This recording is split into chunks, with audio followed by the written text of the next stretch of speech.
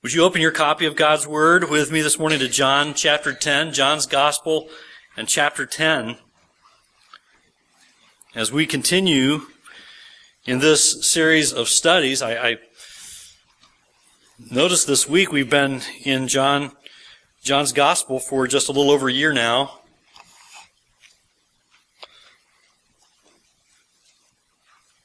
I don't know how much longer it's going to be, but probably at least another year. God's Word is good, and God's Word is precious, and it does us good to camp out for a while in a book, doesn't it? To study God's Word together, be challenged by the truths and strengthened by them, and I hope that's your heart's desire this morning as you open God's Word. In John chapter 10, we're going to begin at verse 19, and I want you to follow along as I read verses 19 through 30. There was again a division among the Jews because of these words. Many of them said, "He has a demon and is insane. Why listen to him?" Others said, "These are not the words of one who is oppressed by a demon. Can a demon open the eyes of the blind?"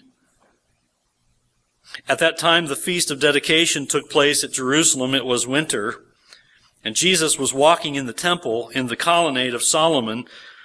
So the Jews gathered around him and said to him, "How long will you keep us in suspense? If you are the Christ, tell us plainly." Jesus answered them, "I told you, and you do not believe. The works that I do in my Father's name bear witness about me. But you do not believe because you are not a part of my flock. My sheep hear my voice, and I know them, and they follow me.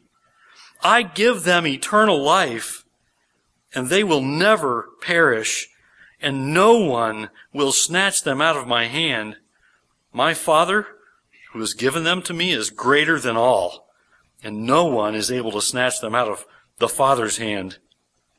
I and the Father are one."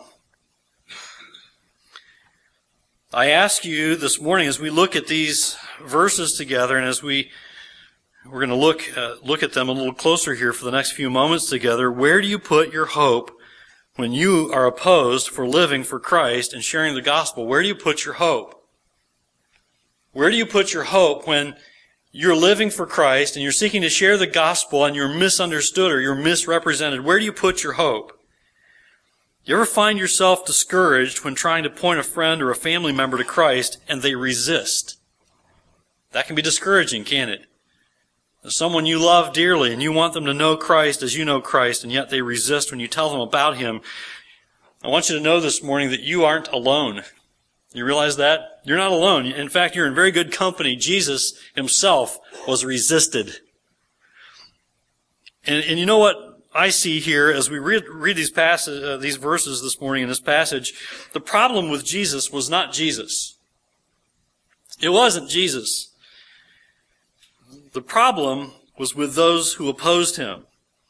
And we see it in verses 19 to 21, that the people are, what do we see here? They come and they're divided over Christ. They're still divided over who He is and what these things mean that He has done. In verses 19 to 21, the people are divided once again over Jesus' words. We've seen this before, haven't we? And if you're familiar with John's Gospel, you know that this is not an uncommon theme. We've seen it before in our studies here in John's Gospel, and we're going to see it again. But look at these verses again, 19 through 21. There was again a division among the Jews. Why? Because of these words. Now, Jesus, if you had just come and do nice things, do good things, keep healing people and keep feeding us, and keep your words to yourself, we'd like you, okay. But it's your words we have trouble with. Verse 20. And these words, were about the sheep and the shepherd. Remember, we've been looking at here in John 10. Jesus says, "I am the good shepherd." He says, "I am the door. The sheep hear my voice, and they know me, and they follow me," right? So these words they're having trouble with. And then in verse 20, many of them said, "He has a demon. He's insane. Don't listen to him. He's off his rocker. Right? Why listen to him? And in verse 21, others, they're divided over him. Others said, these are not the words of one who is opposed by a demon. What about the blind man? Can a demon open the eyes of the blind? A man blind from birth? This is not unusual, and we should not be surprised when people oppose the truths of Scripture. It's one of the things I think that we need to learn and grow through as followers of Christ. And I touched on it a little bit as we talked about it in our Sunday school hour this morning. And this is an appropriate weekend for us to stop as followers of Christ and say, in our culture, we are led to believe, because we are Americans, and many of us are so thankful, if not all of us, thankful for our troops and those who serve and faithfully give their lives for our freedoms. But in the culture of American society, we have this thing fixed in our minds that we have rights. And then as Christians, we come together and we say, but wait, I have rights. Jesus didn't come and say, listen, I'm God in human flesh. I've got rights. Get out of my face, right? And so we need to grow through this, and we need to get over ourselves in a way, in that as citizens of heaven, do you hear that? Yes, we reside on earth, and we happen to be right now in the United States of America, but as citizens of heaven, if you're God's child, you are citizens of another place. And you have heavenly reward that awaits you. But you also have heavenly responsibility on earth to live for Christ. And when you are resisted, do you take it so personally that you say, well, wait, you can't resist me? Why are you resisting me? It's not unusual that we would find ourselves being pushed back against in our society because the truths of Christ, the words of Christ are, let's admit it, the words of Christ are offensive to many. Because Jesus Christ comes and says, I have come that you may have life, because you're sinners. And you need life.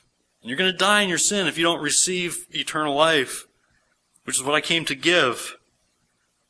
It's not unusual what we see here, and we should not be surprised when people oppose the truths of Scriptures, because the truths of Scriptures are often confrontational, right? They confront people where they are in their sin. And people often push back. But even Jesus, God in human flesh, met opposition. And as followers of Christ, even with the liberties we enjoy as Americans, as followers of Christ, we need to remember, wait a minute, I'm first a citizen of heaven. And there may be someone trampling on my constitutional rights, but as a follower of Christ, I need to humble myself before the Lord and speak the truth of Christ and stand up and take persecution when it comes for God's glory. I'm not saying we don't take advantage of the liberties that we enjoy. And what concerns me often, and I think ought to concern all of us, is that we have many liberties we do not take advantage of. Amen? We don't say amen to that, right? That's an oh me, right? We say, oh me, when we think about the liberties we have as Americans we don't take advantage of as Christians. To tell our neighbors about Christ. To make known the goodness of the gospel of our Lord Jesus Christ. We ought not be surprised, though, when we do take advantage of those liberties and tell people about Christ, that all of a sudden we find they're pushing back. They don't want to hear about a Savior who died for their sins. And where there is a hardened heart by sin, there will also almost always be division over the truth. When the truth is given, there will be those who are divided over the truth. Well, that's your truth. That's not my truth. I don't need to believe that. You can believe that. That's okay, right? Where there's a hardened heart, a heart hardened by sin, there will be pushback and division over the truth. It will always be so. That's the truth told plainly in Romans 8:7. This is why people have minds that divide over the truth. This is why people oppose those who live and speak the gospel, the good news. Romans 8:7 says, for the mind that is set on the flesh is hostile to God. The mind that is set on the flesh is hostile to God, for it does not submit to God's law. Indeed, it cannot. 1 Corinthians 2:14 says of this, also speaks to this problem, the natural person does not accept the things of the Spirit of God, for they are folly to him, and he is not able to understand them because they are spiritually discerned. You see, the trouble with some blind hearts is that no amount of evidence nor no number of proofs will convince them of the truth. It wasn't as if Jesus had hidden the truth about himself from these people. Jesus gave them plenty of evidence. Look at verses 22 through 25 again in chapter 10 in John's Gospel here, where it says in verse 22, and that at that time the Feast of Dedication took place in Jerusalem. It was winter.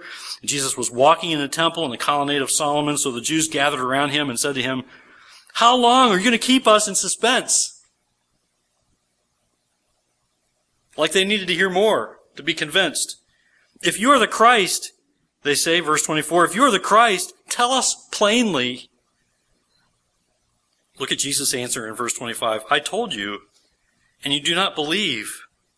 The works that I do in my Father's name bear witness about me. Those things tell you about who I am. But you don't want to know the truth. You're not listening. You see, there had been plenty of evidence to who Jesus is. John even says later in John 20, verses 30 and 31, that Jesus did many other signs, which he had not written about in this book, but even the things he does tell us here in John's Gospel, they ought to be enough. Many other things Jesus did that John says, I'm not going to go into them here, but he did many, many other signs. They are, in fact, the things that he writes about here in John's Gospel. The things he writes about are here, in fact, that we may believe that Jesus is the Christ, the Son of God, and that by believing we might have life in his name. So there's plenty of evidence in John's Gospel for us to see Jesus for who he is and believe. These people had even more evidence living in front of them, being lived out by Jesus Christ. And even then they were saying, when are you going to tell us plainly who you are? And Jesus says, look, I've been showing you who I am. You see, there's plenty of evidence for people to believe even today. And we're to share the evidence with them. You understand that? As followers of Christ in this world, we're to share the evidence of Jesus Christ with unbelievers, and we're to help them see Christ. But we ought not be discouraged by those who oppose us as we seek to make Christ known, since in truth they don't oppose us. What they're opposing is Jesus Christ, and they're opposing his truth. They oppose the message of Christ crucified for their sins. That will always be a topic for division. Think about it.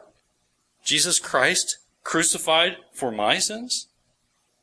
To the follower of Christ, that's wonderful news. To the one who opposes that truth, wait a minute, I don't need anybody dying for my sin, thank you very much. I'll take care of myself. I have liberties, by the way, right? I have freedom. You think you have freedom. You see, those blind to the truth don't want anyone dying for their sins. They can care for themselves just fine, they think. Be prepared for it. You may face pushback from family. You may face opposition from friends and coworkers as you seek to live and speak for Christ. Resistance to the gospel may cause you great heartache in life. It's one of the things that we ought to be faithful to warn new believers about. Listen, coming to Christ may not make things easier. It may make things difficult with you and your family. So you need to be strong and depend on the one who saves you and rescues you from your sin, that he will encourage you and help you and give you the strength you need to endure. Resistance to the gospel may cause great heartache and make life with those you wish would come to Christ very difficult. But as you face those trials for the cause of Christ, you ought to be encouraged and not lose heart, because people whose hearts were darkened by sin resisted Jesus also, Jesus in the flesh. And they'll resist his message when delivered by his messengers even today. You see, Jesus knew it would happen. When he spoke the truth and he lived the truth in front of them, he knew it would happen. But what did he do? He came anyway, didn't he? He came to save those who were lost. He came to seek out and save them. And so we look to Christ for strength as we press on. And we remember passages like the one I just read in Romans 8:7, for the mind that is set on the flesh is hostile to God. You may get the brunt end of some of that hostility, but it's not you they're resisting God. For it does not submit to God's law. Indeed, it cannot. And so we look to Christ for strength as we press on, and we keep our hope in the good news of Jesus Christ. That Jesus gave up his life for those he came to save. And we look to Christ, and we gain strength from our constant hope in him, as Charles Spurgeon wrote. It is not a very is it not a very glorious fact that our interest in our God is not destroyed by all our trials and sorrows? We may lose our gourds, but not our God. It is interesting, isn't it? As we face difficulty, as we face trials, even as we face resistance to the truth of the gospel, as we insist on living it and speaking the truth to others, we may lose our gourds, our earthly things, but we will never lose God. We never lose hope in God. So if you are humbly living for Christ, and if you are living with an attitude of humility as you share Christ, and I think those keys are very important for us in this, especially in this society where we have rights and privileges, right? And I enjoy them as you do. But when it comes to sharing the gospel, we need to lay down our rights. We need to lay down our privileges to be treated as if we're better than Christ. Because Christ came and did not lay down his rights and privileges, and he was cruelly treated for the good news.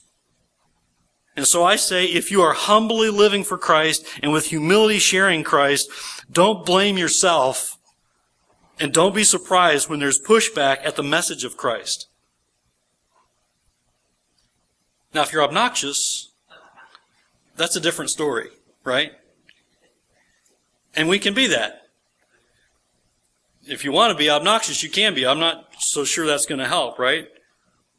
Because Jesus served with humility. Jesus was a strong individual, and you can be strong and not be obnoxious. Jesus was no pansy, correct? So be strong in the Lord. Be strong in the might of his word. Know his word. Humble yourself before God's word. Humble yourself before God's working. And live a humble life before unbelievers. They will see your good conduct and they will glorify God. And tell them about Christ with humility, because you once needed the gospel preached to you too. And if you'll do that, you ought not be surprised, and you ought not blame yourself when there's pushback, when there's opposition to the truth. It's not you they resist, it's the truth of Christ they resist, and him crucified they resist. It's the gospel that will stir and reveal the heart of an unrepentant sinner. And you need the gospel to do that. The gospel needs to gouge them good, right? Because the word is like that. It's a sharp two-edged sword, right? And it's meant for piercing the soul. And so we give people the truth of the gospel, and we let the gospel do its work. And we're not discouraged, but we keep making Christ known with our life, keep telling others of our hope in Christ, because he's the only hope for sinners. Note that Jesus points to why we face opposition to the gospel, and sadly the truth is that many will never believe the truth. Verse 26, but you do not believe because you are not a part of my flock. You see, for those who aren't a part of Jesus' flock, all the overwhelming evidence in the world will never be enough. But Jesus says of his flock, those God the Father has given him, in verse 27, my sheep, hear my voice, and I know them, and they follow me.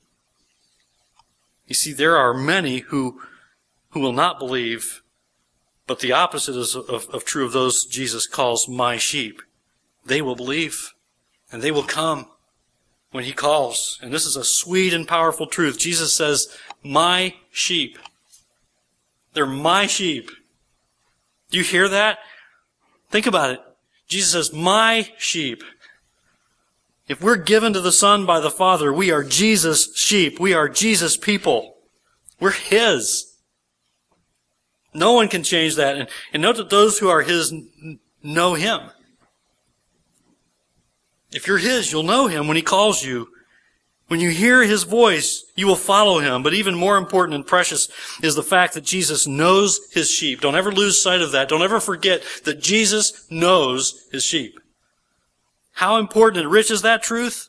Of those who are Christ's people, Jesus' sheep, J.C. Ryle explains the richness of this truth when he writes, "They are His by gift from the Father, His by purchase, His by calling and choice, and His by their own consent and heart submission. In the highest sense, they are Christ's property. And just as a man feels a special interest in that which he has bought at a price and made his own, so does the Lord Jesus feel a peculiar interest in His people."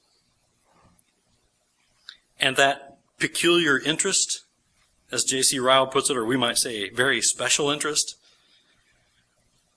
we see it made very plain in verse 28, and the power of Christ's special interest is also made plain. Look at verse 28. "I give them eternal life." Are those not precious words? I give them eternal life. And they will, here's more, they will never perish.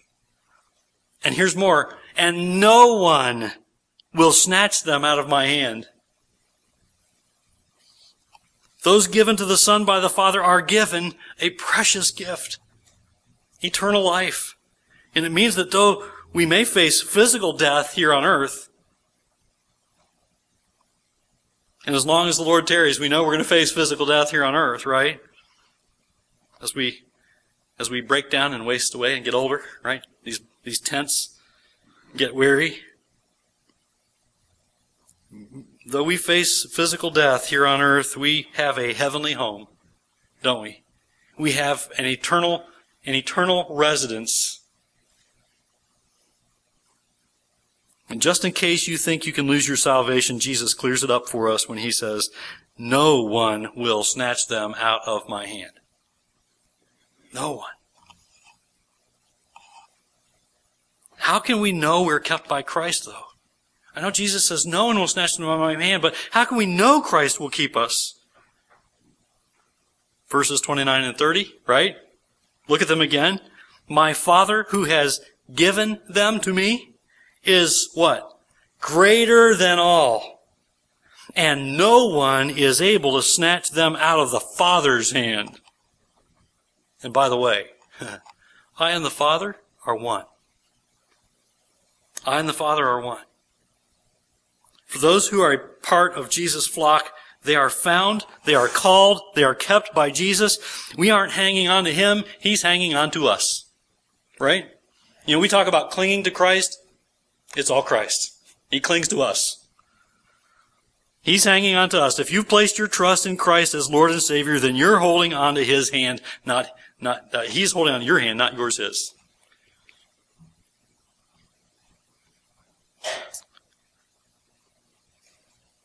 That's a good thing, isn't it?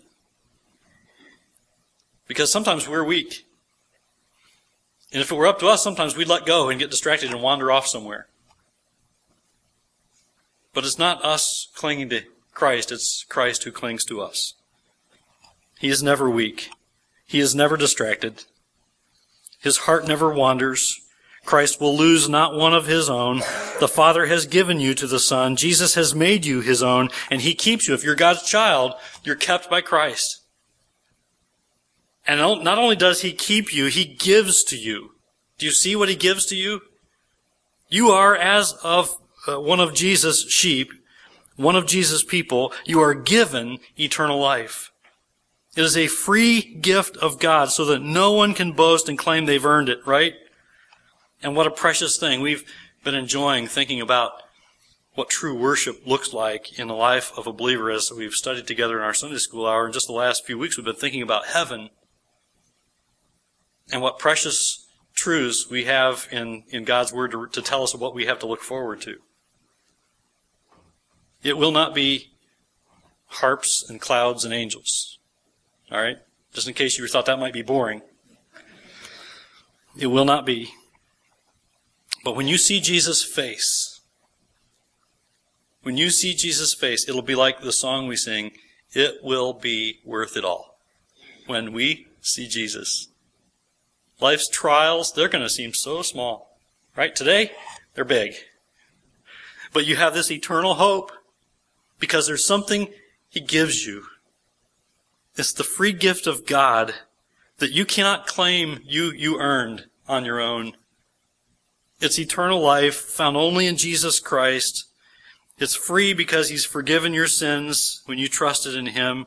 And you are pardoned from your sins. By the way, those sins that you can't number, and neither can anyone else. Jesus knows about all of them. And He forgives you for them all. The slate is clean.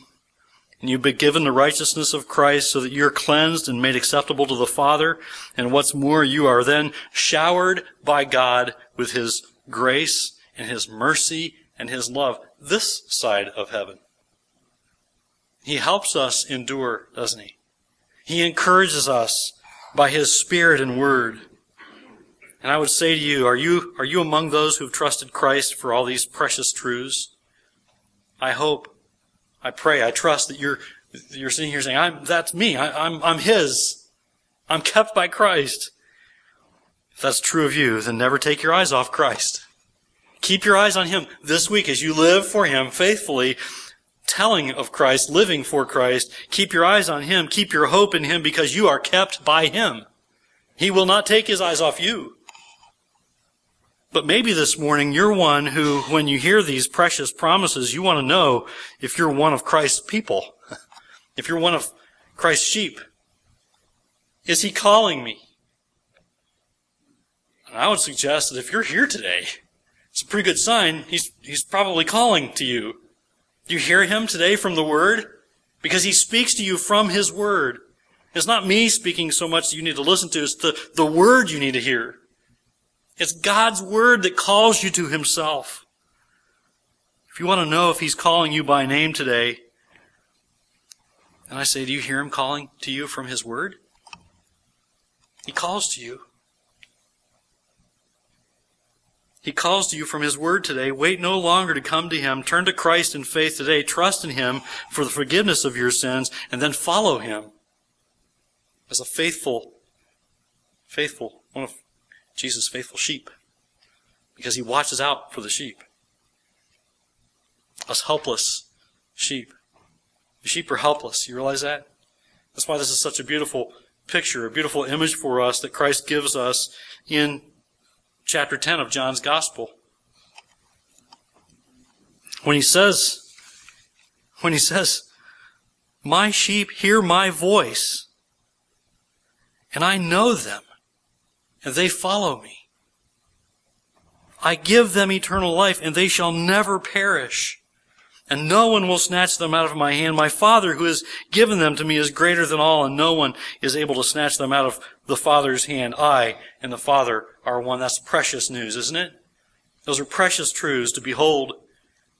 And if you're wondering if He is calling to you, I would suggest that He is, and that today you ought to repent to God in prayer for your sins, and He will forgive you, and He will make you His own, and He will keep you, and you can follow Him. Let's bow our heads together for prayer. Our precious Heavenly Father, we thank You again. As we began, we thank You for Christ. We look for words to praise You with, and You ask for our hearts.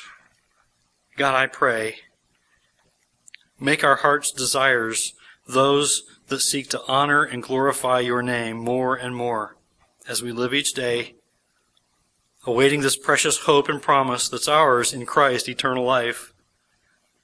And Father, just as we hear Jesus say, my sheep hear my voice, and I know them and they follow me, Lord, help us.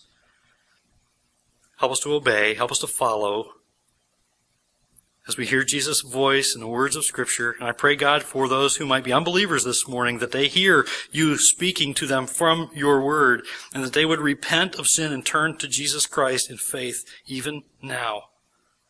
God, help them to trust You, then help them to obey as You keep them, because You keep Your own.